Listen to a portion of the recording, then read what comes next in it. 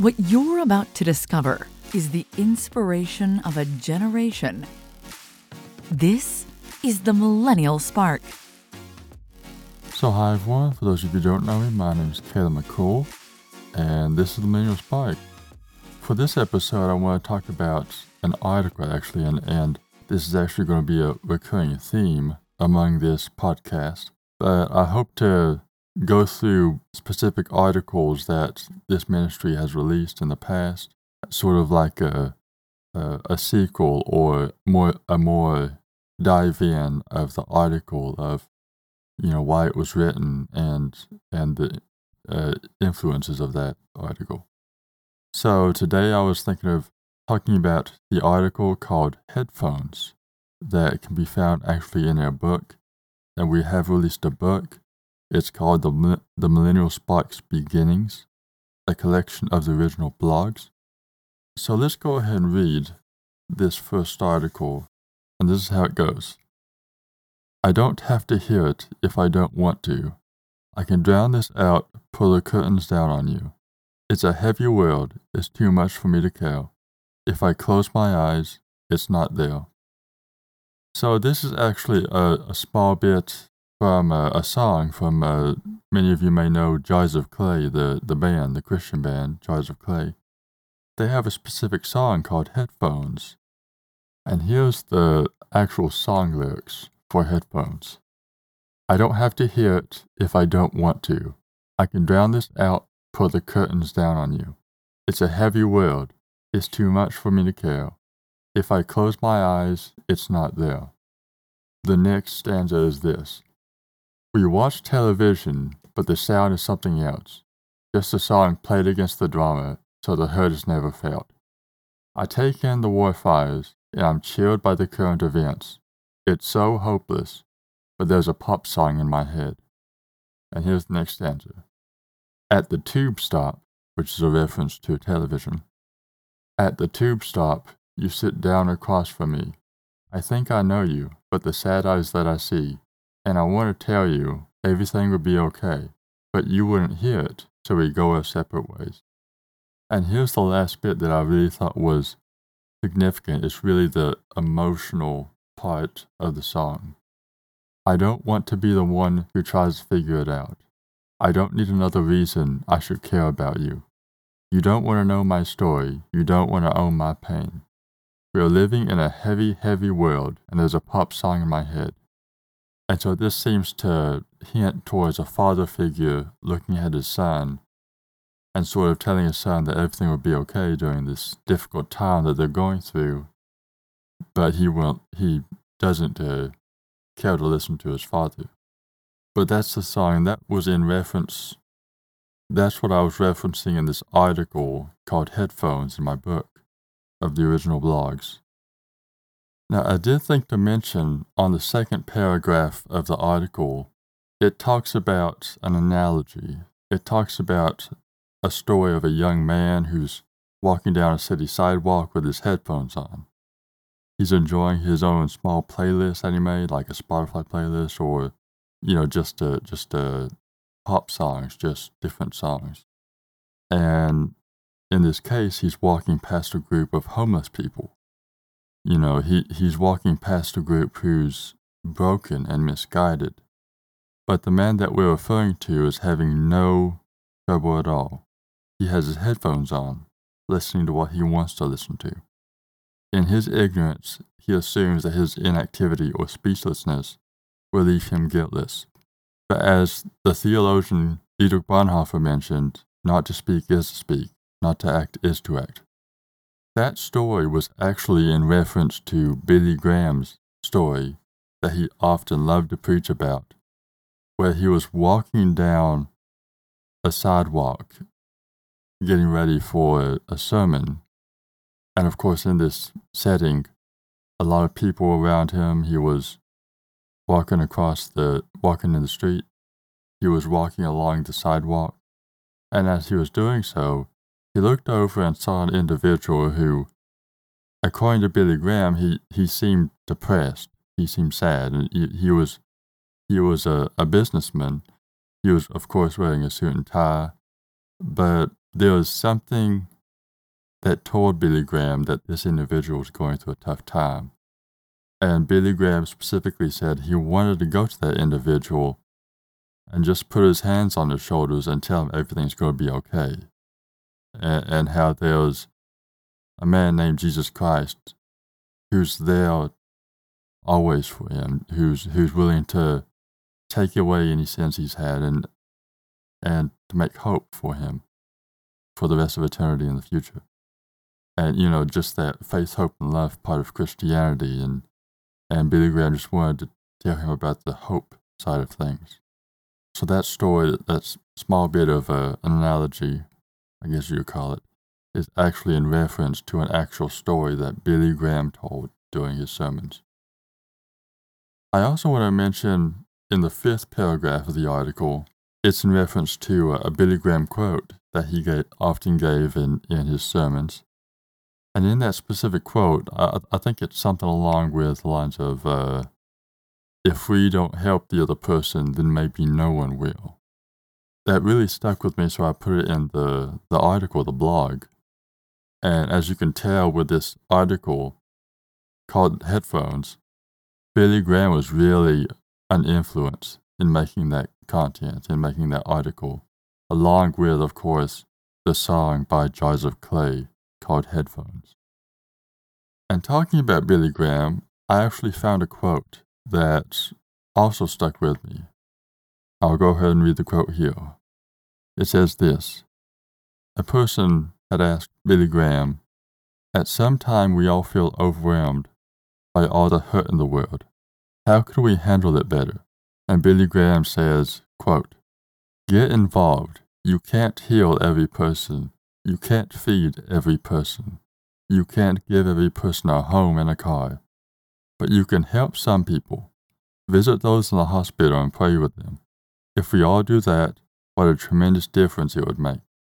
And this reminds me of the idea that I really never thought of until before this episode, was the idea of taking vacations. That yes, it's wonderful to help out the needy, but at the end of the day, this idea that Billy Graham was referencing to, that there's always going to be poor people. There's always going to be homeless people, no matter how many people we help. And it's actually found in the Bible where Jesus is talking about sort of this idea of there's always going to be poor individuals. And so if you look at the book of Mark chapter 14, "And being in Bethany in the house of Simon the leper, as he sat at meat, there came a woman having an alabaster box of ointment of spikenard very precious, and she broke the box and poured it on his head. And there were some that had indignation within themselves, and said, Why was this waste of the ointment made? For it might have been sold for more than 300 pence, and have been given to the poor. And they murmured against her. And Jesus said, Let her alone. Why trouble ye her? She hath wrought a good work on me. For ye have the poor with you always, and whensoever ye will, ye may do them good. But me ye have not always. She hath done what she could. She is come aforehand to anoint my body to the burying." And of course, with that story, it's so interesting how Jesus sort of makes this reference to there's always going to be poor people. There's always going to be vulnerable and needy people, and people that we should be helping, if that makes sense. There's always going to be good people, good innocent people who are just going through tough times, who are poor and just struggling. There's always going to be these types of people. Always. That's what Jesus was referring to. And so that is the question of is it okay for us sort of take a vacation from helping all these people? And I just found it interesting how, that of the importance of taking a vacation for ourselves. And at first thought, it seems sort of selfish in a way. And maybe I'm just alone in that, saying that. But in that case, perhaps it's not so selfish. That's good to help people, and then at the same time take care of our own emotional needs. Billy Graham went on to say this quote as well. They asked him the question, what can we learn from Jesus about compassion? Billy Graham said, quote, Jesus never met a human need that he didn't supply. He made the blind to see, the mute to speak, and the deaf to heal. He touched and cleansed the lepers. He didn't just say, be clean. He touched them. He got involved with them. Compassion means not only that you sit and think about how terrible that is, it means that you get in step and try to help them. In other words, put words into action. Don't just sit back and say this should happen, that should happen, but actually doing what needs to be done. And this can actually be in reference in a way to being your own leader in sort of making your own destiny. They also asked Billy Graham this, how can we be more compassionate? Billy Graham said this, quote, look for ways to help other people. If somebody is sick, if somebody is very old, we are to help. We are to be very kind and compassionate and loving. And the last quote I wish to mention of Billy Graham, they asked him the question, how does our relationship to the poor affect us? And Billy Graham said this, if we are blind to the suffering of others, then we have an even deeper blindness, a blindness of the spirit. And this actually reminds me of the quote that really impacted me and influenced me to write the article of Headphones, is the quote that if you don't help the other person, then maybe no one will. And that's sort of like a shock when you hear that, sort of how dark things can be for that other individual and how important it is to go and reach out and to help them in that way. And lastly, for this episode, I think this is really the most interesting part of it all. I read a book called 48 Laws of Power by Robert Greene. And I love the book. It has a lot of great information. But there's one law that really bothers me, unfortunately, or that really got my attention. And I like the other laws, the other 47 laws, and specifically towards this law, I didn't so much have a problem with it, but that I disagreed with his analysis. Again, of course, the 48 Laws of Power is not in reference to, hey, this is good, this is evil. Rather, it's in reference to what is. No judging, no good, evil, anything like that or whatever. Let us accept how the laws of nature exist and go from there. So I don't see Robert Greene saying this as like, don't help the needy because they're infectious. What I'm hearing him say is, if you help the needy, this is what will happen. There will be negative consequences. And so the law I'm referencing to in the 48 Laws of Power book is law number 10, titled Infection, Avoid the Unhappy and Unlucky. It has a quick summary of this chapter. I'll go ahead and read it. It says this, you can die from someone else's misery. Emotional states are as infectious as diseases. You may feel that you are helping the drowning man, but you are only precipitating your own disaster. The unfortunate sometimes draw misfortune on themselves. They will also draw it on you. Associate with the happy and fortunate instead.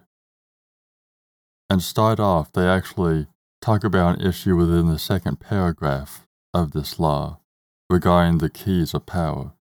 And it says, the incurably unhappy and unstable have a particularly strong infecting power because their character and emotions are so intense. They often present themselves as victims, making it difficult at first to see their miseries as self-inflicted. Before you realize the real nature of their problems, you have been infected by them. Understand this. In the game of power, the people you associate with are critical. The risk of associating with infectors is that you will waste valuable time and energy trying to free yourself. Through a kind of guilt by association, you will also suffer in the eyes of others. never underestimate the dangers of infection. So the message basically is, if you help people, it will be vastly negative. There will be vastly more negative consequences than positive. It says this in the 4th paragraph. There is only one solution to infection, which is quarantine. At the end of the chapter, it says this. This law admits of no reversal. Its application is universal. There is nothing to be gained by associating with those who inflict you with their misery. There is only power and good fortune to be obtained by associating with the fortunate. Ignore this law at your peril. And to be honest with you, I couldn't disagree more with Robert Greene regarding this law. And I don't know why he didn't see it from this perspective, and I think it's a rather simple part of it all to mention, but it's actually a good thing to go help the needy in a way that, not just saying that you should or you shouldn't, not just asking that, but it's actually healthy for our emotional well-being. You're all familiar with my diagnosis of BPD, borderline personality disorder. And a part of having that disorder, they teach a class called DBT skills, dialectical behavior skills. And among those skills, it has it set up when you feel emotional distress, that there are 2 skills that you can practice to help yourself calm down. And both of these are in means of distraction. If you're going through an emotional, painful time, these 2 skills are specifically meant for you to put your focus away from that negative thing, to not ruminate about it, and then to put your full focus on something different. And so there are 2 skills that I mentioned here. The first is contribution. And so if you're going through a very difficult, emotionally stressed time, one of the best things you can do is to contribute to other people, according to DBT skills. Because when you're helping the other individual, when you're putting the attention on the other individual, of course, it's less about you and more about helping the other person. And the second that I thought was interesting is the word comparison. And so what this is about, when you're going through an emotionally distressed time, you compare your difficult time that you're currently experiencing to either yourself in the past or to another person who has it tougher than you. And either way, it sort of teaches you that you're not at rock bottom when you go through these bad times, but rather you're okay where you're at. When we go through tough times, we can be non-judgmental and not be hard on ourselves, and understand that difficult times will pass, and that other people go through difficult times and they survive, they get through it. And so that's something we can do as individuals. Yes, we go through a tough time, but this will pass, we'll get through it, we'll survive. I hope this episode has brought some clarity from the article called Headphones. And to summarize it all up, there's sort of 2 sides to it, I guess you could say. One side saying to help people both from an ethical standpoint as well as a standpoint of our own emotional health, through contributing to others as well as comparing ourselves to others and realizing we are not in as stressful thought as we thought we were, that we can get past this. And of course, on the other side of things is the question of taking a vacation from it all, and even Jesus mentioning that there will always be people who need help. So now I ask you the question, what do you think? Sort of come up with your own theology, your own answer. And this is what is required to become a spiritual leader, is to know what you believe in, and perhaps sometimes just to acknowledge that we don't know the answer, and then putting action behind words and trying to find out what we believe. You can read this article from me and my brother's book called The Millennial Spark's Beginnings. a collection of the original blogs, and it's a collection of 32 articles that address us helping other people, or even helping ourselves, and acknowledging the uncontrollable parts of life, and ultimately our purpose in life. That's what the book talks about. So I hope you enjoy this podcast regarding the article of headphones in the book. Hope it brought some clarity. Hope y'all are well. And I'll talk with you in the next podcast. God bless.